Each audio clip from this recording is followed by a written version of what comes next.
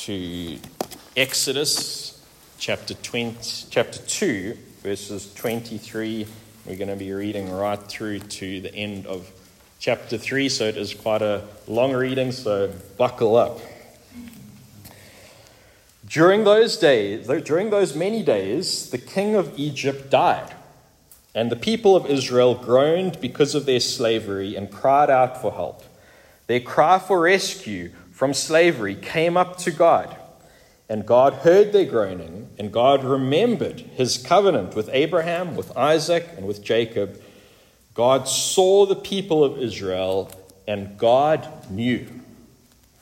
Now Moses was keeping the flock of his father-in-law Jethro, the priest of Midian, and he led his flock to the west side of the wilderness and came to Horeb, the mountain of God. And the angel of the Lord appeared to him in a flame of fire out of the midst of a bush. He looked, and behold, the bush was burning, yet it was not consumed. And Moses said, I will turn aside to see this great sight, why the bush is not burnt. When the Lord saw that he turned aside to see, God called to him out of the bush, Moses, Moses. And he said, Here I am. Then he said, Do not come near. Take your sandals off your feet, for the place on which you are standing is holy ground. And he said, I am the God of your father, the God of Abraham, the God of Isaac, and the God of Jacob. And Moses hid his face, for he was afraid to look at God. Then the Lord said, I have surely seen the affliction of my people who are in Egypt, and have heard their cry because of their taskmasters. I know their sufferings, and I have come down to deliver them out of the hand of the Egyptians and to bring them up out of that land to a good and broad land, a land flowing with milk and honey, to the place of the Canaanites, the Hittites, the Amorites, the Perizzites, the Hivites, and the Jebusites. And now, behold, the cry of the people of Israel has come to me, and I have also seen the oppression with which the Egyptians oppress them. Come, I will send you to Pharaoh, that you may bring my people, the children of Israel, out of Egypt. But Moses said to God, Who am I that I should go to Pharaoh and bring the children of Israel out of Egypt? He said, But I will be with you. And this shall be the sign for you that I have sent you when you have brought the people out of Egypt. You shall serve God on this mountain. Then Moses said to God, If I come to the people of Israel and say to them, The God of your fathers has sent me to you, and they ask me, What is his name? What shall I say to them? God said to Moses, I am who I am. And he said, Say this to the people of Israel, I am has sent me to you. God also said to Moses, Say this to the people of Israel, The Lord, the God of your fathers, the God of Abraham, the God of Isaac, and the God of Jacob, has sent me to you. This is my name forever, and thus I am to be remembered throughout all generations. Go and gather the elders of Israel together and say to them, The Lord, the God of your fathers, the God of Abraham, of Isaac, and of Jacob, has appeared to me, saying, I have observed you and what has been done to you in Egypt, and I promise that I will bring you up out of the affliction of Egypt to the land of the Canaanites, the Hivites, the Amorites, the Perizzites, the Hivites, and the Jebusites, a land flowing with milk and honey. And they will listen to your voice. And you and the elders of Israel shall go to the king of Egypt and say to him, The Lord, the God of the Hebrews, has met with us. And now please let us go a 3 days' journey into the wilderness, that we may sacrifice to the Lord our God. But I know that the king of Egypt will not let you go unless compelled by a mighty hand. So I will stretch out my hand and strike Egypt with all the wonders that I will do in it. After that, he will let you go, and I will give this people favor in the sight of the Egyptians. And when you go, you shall not go empty. But each woman shall ask of her neighbor and any woman who lives in her house for silver and gold and jewelry and for clothing. You shall put them on your sons and on your daughters. So shall you plunder the Egyptians. This is God's holy, inspired, and inerrant word. Let's pray. Father God, thank you for your word that brings life to our hearts. Lord, we ask that you would bless now the preaching of your word, that you would sanctify us through it, and that Jesus would be lifted up and glorified through it. And we pray this in Jesus' name. Amen. Now, there's a reason why parents take time to name their children. Because names are hugely significant. They form part of our identities, our names. We hear them almost hundreds of times every day. And so any parent desires a name that they will give to their child that is not only going to sound good, okay, they're not going to get teased because of their name, it's going to be a nice name, but also that it should hold some special meaning. And so in a way, our names shape us. They tell others something about ourselves and reveal something perhaps of our character and perhaps even something regarding our destiny.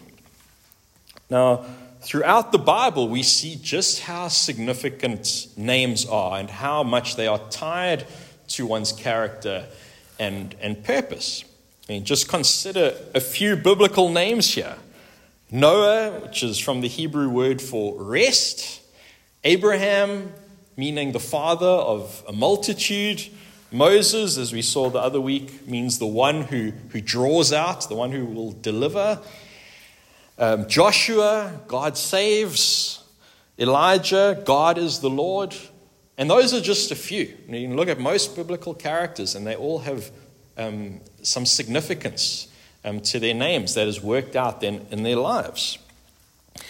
Now, if names hold such significance for us and also for these Bible characters in revealing something of our purpose and character, well, how much more important is it regarding God's own name? And so in this morning's text, we hear for the very first time in the biblical narrative that God reveals his own name to man. And in doing so, God reveals some very important things concerning his character as the holy and the eternal God, the great I am. And so what we're going to see in this text is that because God is the holy, the great I am, the eternal one, it is he alone who is worthy and deserving of our worship. So there are 3 points here. God is holy, God is who God is, and I see Jesus, the holy and eternal great I am. So firstly, God is holy. So last week we heard as Brendan preached to us that Moses killed an Egyptian while he was still in Egypt, and then because of that crime, he had to flee to the land of Midian and hide out as a result. And while he's living in the land of Midian, he marries Jethro's daughter called Zipporah, and they have a son called Gershom. Our passage starts off at the end of chapter 2 and verse 23, where it tells us that Pharaoh has died. There's now a new Pharaoh in the land of Egypt. And the people of Israel, so they've been crying out to God to deliver them from bondage and slavery in Egypt. And verse 24 continues and says, and God heard their groaning, and God remembered his covenant with Abraham, with Isaac, and with Jacob. God saw the people of Israel, and God knew. So for years, the people of God have been suffering under the yoke of Egyptian oppression, of slavery. They've been praying for years for God to answer their prayer and deliver them. and bring them into the promised land as he promised Abraham generations ago. And finally, after years of being on their knees, eventually we see here that it tells us that God remembered his covenant that he made with Abraham to bring his descendants into the promised land. And so we see here that now God has seen the plight of his people. He knows their pain and their anguish, and now he is going to answer their prayer for help. And so chapter 3 opens up with Moses, who's keeping watch over the flocks of his father-in-law Jethro. He's led the flocks westward out of the land of Midian. Okay, Midian is in the modern-day country of Saudi Arabia, and so he leads the flocks into what we call today the Sinai Peninsula. And there he comes to a mountain called Horeb, or the mountain is also called Mount Sinai. And verse 1 calls this mountain the mountain of God. And on that mountain, as Moses is in the desert, an angel of the Lord appears to him in a flame of fire out of the bush. But the bush itself is not consumed by this fire. And God himself then calls out Moses from out of the bush and commands him that he should not come near, but that he should take off his shoes because he's standing on holy ground. Then God reveals himself to Moses as the God of your father, the God of Abraham, Isaac, and Jacob. Then Moses, in response, he hides his face and he's afraid to look at God.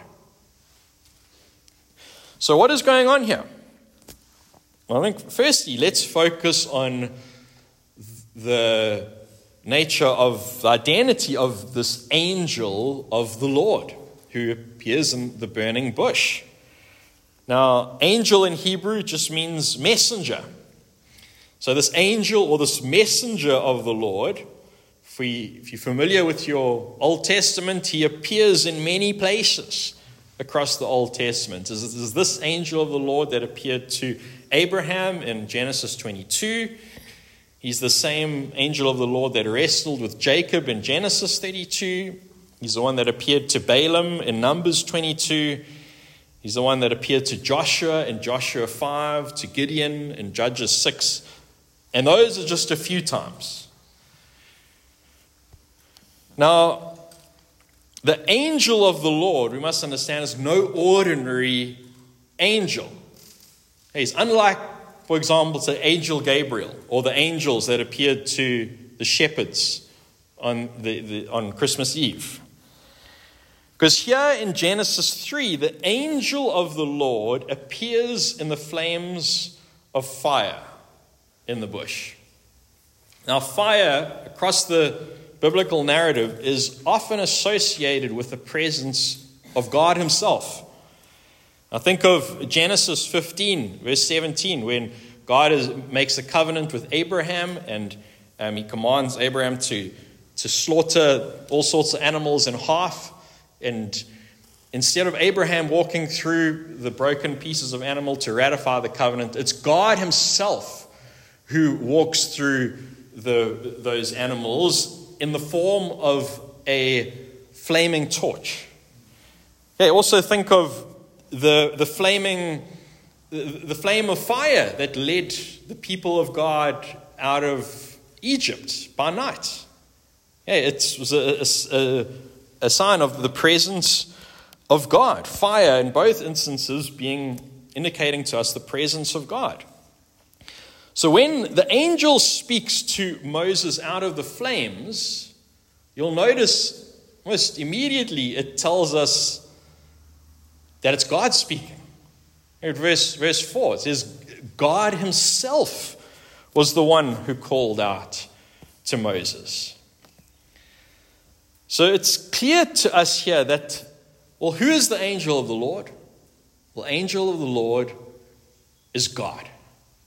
The angel is a visible manifestation of the invisible God. And we call this a theophany. As I said before, there are many instances of theophanies appearing throughout the Old Testament. Think of Daniel 2, who appears in the furnace with Shadrach, Meshach, and Abednego. There's the fourth figure, like the Son of Man. So this visible manifestation of the invisible God occurs numerous times in the Old Testament. Here's one example of it. Now, the second thing that we see here is that God warns Moses in verse 5 not to come near him. Now, you maybe heard that and you're thinking, God appears, you'd think, why doesn't he say something like, "Oh, come to me, my beautiful child. Come sit on my lap." Now, much of our church culture in recent times has stressed an over-familiarity with God.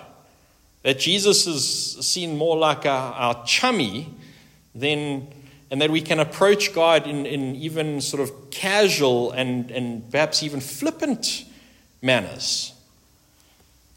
Now, what we see here is the God of the Bible warns Moses not to get too close and to take off his shoes as a sign of respect.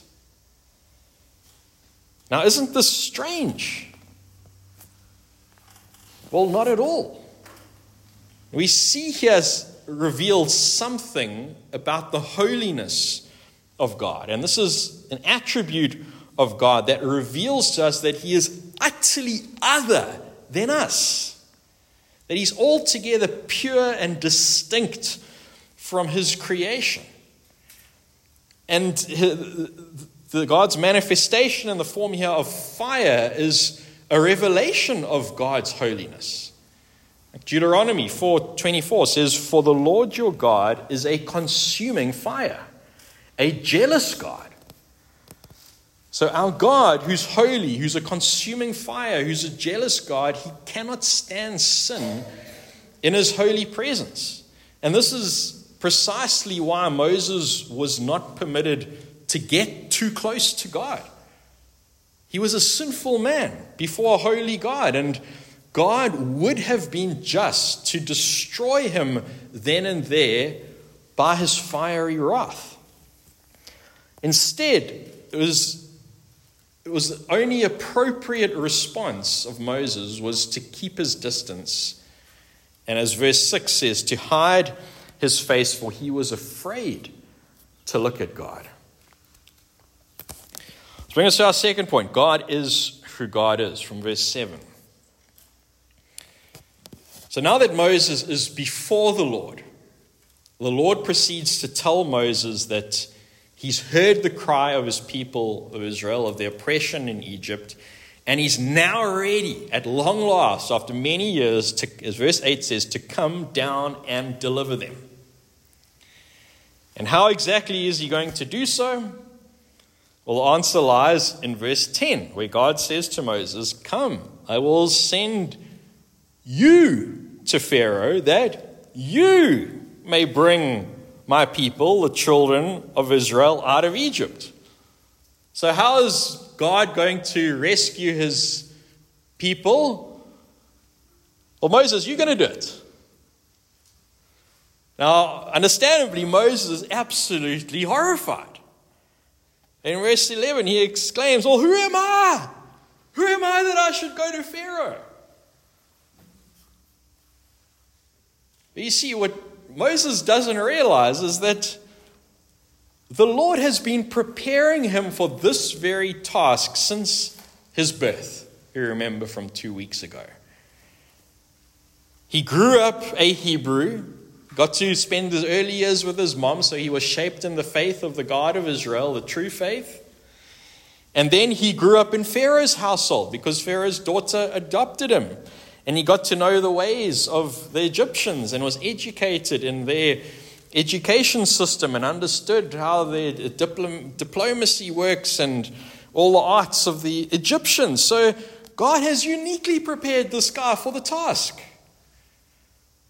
But he still feels inadequate and weak to it.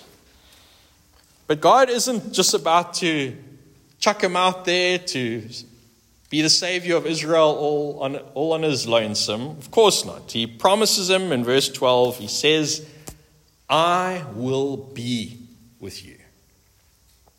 And so here, what God does is that he reaffirms the wonderful, comforting promise of the covenant of grace that he has made with his forefather Abraham.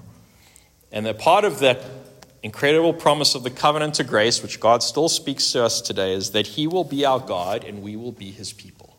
And he essentially affirms that promise there to Moses, that he reminds Moses that he belongs to him, that he will be with him, and that as part of his chosen people, as a part of Israel, he's not going to leave them nor forsake them. Then God also promises that he will provide a sign for Moses that he has been sent from God. So the sign is that once he has brought Israel out of Egypt, they will come and worship him and serve him on that very same mountain, upon Mount Sinai, upon Horeb. And so what we see here, this little glimpse into the future of where Exodus is going here, is that the purpose, the result of Israel's deliverance from slavery in Egypt is that they will worship their God. That God will save them in order to worship him. And this is one of the main themes that runs through Exodus. Now, verse 13 continues, and here Moses wants to know from God what his name is. You just think about it. He thinks he's going to return back to Egypt and he's going to tell the Israelites, hey, I was in the desert and I was thirsty and it was like 50 degrees and then suddenly there was a bush that was on fire, but it didn't actually burn up, and then a voice came out of the bush and he realizes he's going to need some sort of verification. That there's a chance that the Israelites are not just going to believe his story. And so God responds in verse 14. It says, I am who I am. And he said, say this to the people of Israel, I am has sent me to you. God also said to Moses, say this to the people of Israel, the Lord, the God of your fathers, the God of Abraham, the God of Isaac, and the God of Jacob has sent me to you. This is my name forever, and thus I am to be remembered throughout all generations. So what is the significance of this? Well, it's highly significant. This is the first time in Scripture where God reveals his personal name to man. Now, before this point in redemptive history, God has only revealed himself by the generic terms of God, or the Hebrew is Elohim, and Master or Lord, which it would be the Lord in lowercase in English translation. The Hebrew there behind that is Adonai. Now, those terms are not used uniquely by the God of Israel. I mean, even Baal is one of the Elohim. Even Molech is a Elohim. Okay? These terms are used even by the pagan idols. And what we have here instead is a revelation of God's unique, his personal name that he shares with no one else. And so God's personal name reveals some significant things concerning his character. So God chooses to reveal himself as I am who I am. Now we must understand, only the true God could possibly reveal himself in this manner. Well, why is that? Well, who is God? Hey, God is not of this creation. He's not the sun god or the moon god or the river god as the pagans understand the divine. He's not contained within the creation. He's not this divine energy that is among us. He's entirely other. He cannot be fully comprehended, nor can he be completely described. For if you could nail down exactly God as he is, well, then he would cease to be God. Instead, God is who God is. Yeah, he's God. He's nothing more. He's nothing less. That's why he calls himself, I am who I am. Then verse 15, you see in your English Bibles, it uses the term the Lord, which is capitalized. I don't think it's capitalized in the worship guide there. So if you've got your Bibles, open up and it will be. Now, every time you see the Lord capitalized in the Old Testament, the Hebrew behind that is Yahweh. And Yahweh is the derivative of the Hebrew verb to be, which God has. So it's the same verb that God has just revealed himself as I am who I am. It's clearer in the Hebrew because it's the same. It's the same word being repeated here, basically. So when God says in verse 14, I am who I am, then verse 15, he calls himself the Lord, Yahweh. He's saying, I am. He's reinforcing the truth of his name as I am who I am. So every time that is the Lord is repeated in capital letters in your Bibles, Old Testaments, you're seeing Yahweh, you're seeing I am. So God's revelation of himself as I am who I am, as Yahweh, it points to his eternal, unchanging being. Now, the form that the Hebrew verb to be is used in verse 14 is an imperfect form. And what that means, there's a bit of flexibility in how we can read Hebrew in this way. In other words, it's possible to translate God's name also as I will be who I will be. So what it's telling us about God is that God is the one who has always been. He's the one who is. He's the one who always will be. He has no beginning and no end. He's uncreated. There's never a moment when God was not. Before the creation came into existence, there was God. He's the one who is before all ages. Now, God being I am who I am also reveals to us that unlike everything around us, God is distinct from his creation.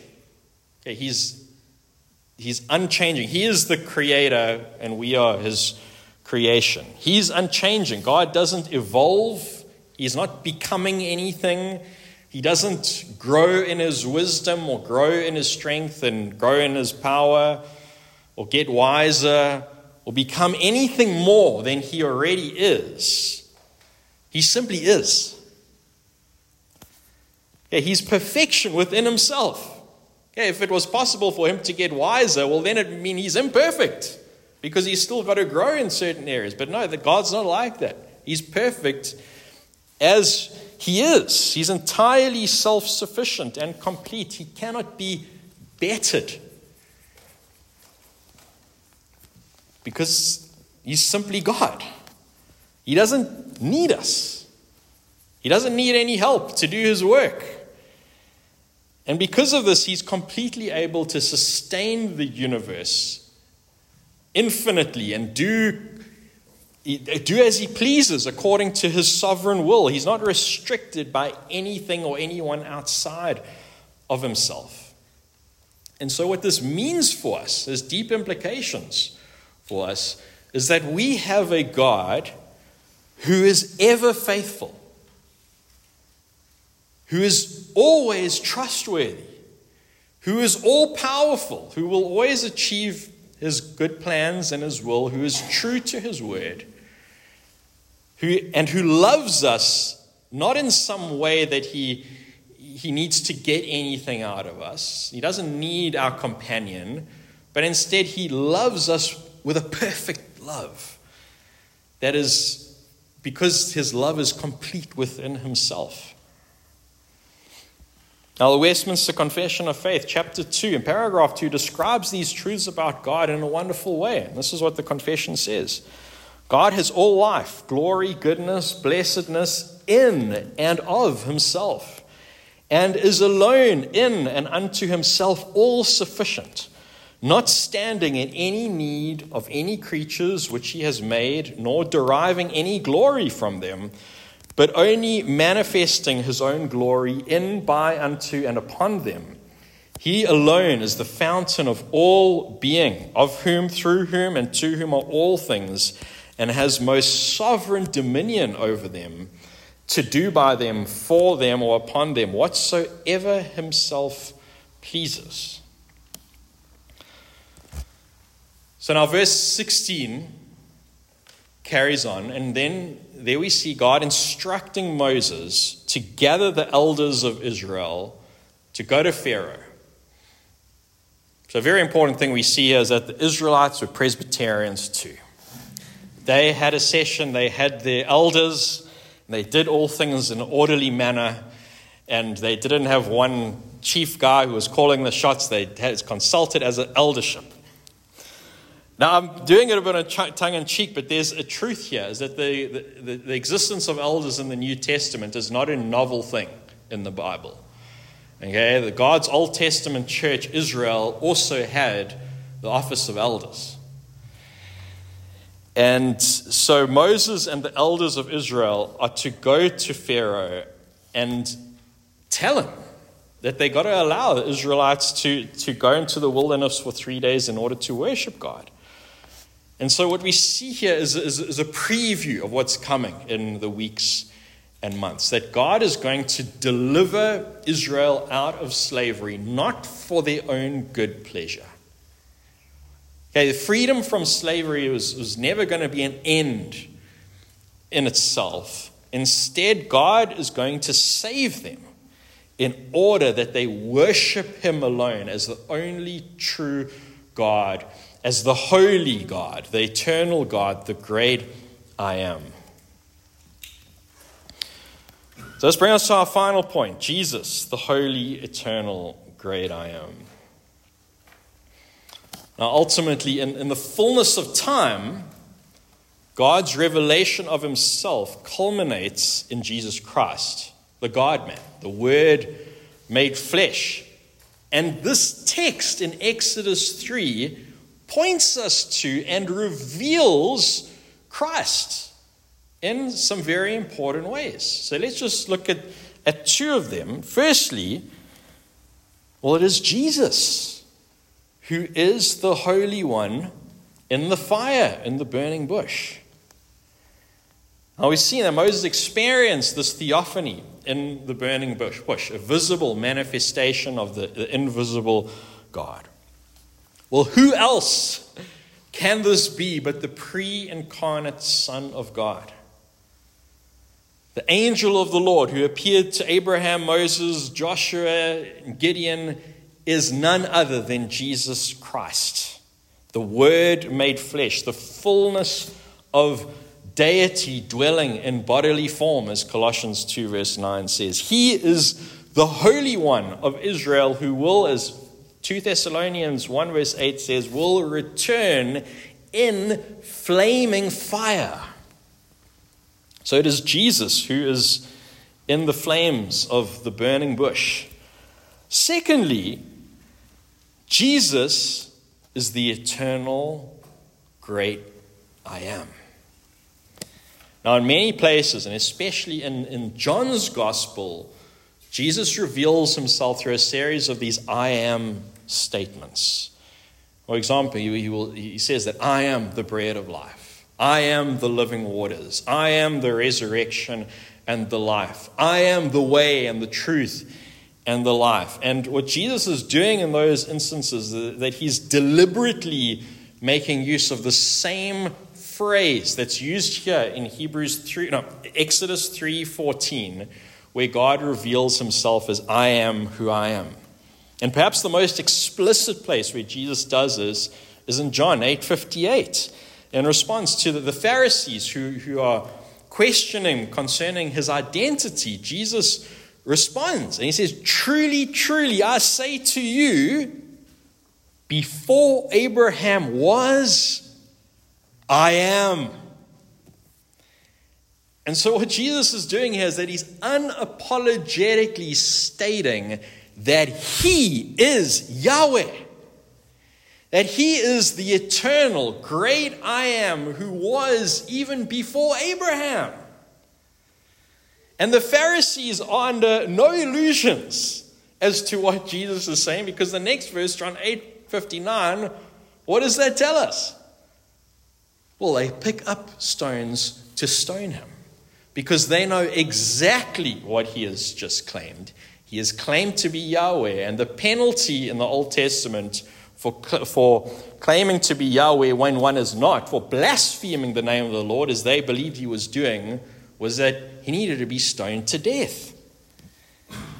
So in Jesus, the God of Israel, the eternal, the great I am, Yahweh himself is revealed. And this is precisely why in Revelation 1 verse 8, Jesus declares of himself, I am the Alpha and the Omega, says the Lord God, who is and who was and who is to come, the Almighty. So brothers and sisters, the only appropriate response to Jesus, how the Bible has revealed him, is not to merely admire him as some wise teacher, as some sort of spiritual guru, as some sort of prophet of old. The only appropriate response to the biblical Jesus is to fall on your knees and worship him, for he is the true and only King of Kings and Lord of Lords. He is the eternal one. He is the Holy One of Israel who created the heavens and the earth. He is Yahweh himself, the one who was, who is, and who is to come. So let's bring things to a close here. Now you'll remember that Moses was forbidden to draw near to God when he appeared to him in the burning bush. Maybe that unsettled you a bit. Yeah, Moses had to keep his distance and he had to hide his face. He was afraid to look at God. And the reason for this was that God is holy and Moses was a sinner. And you know what? It's the same with us. Yeah, we may think we've done enough good things to make us right with God. We've lived a moral life. We think we're okay with God, that God gets us, that he's our buddy, that he'll understand, and it'll be all right.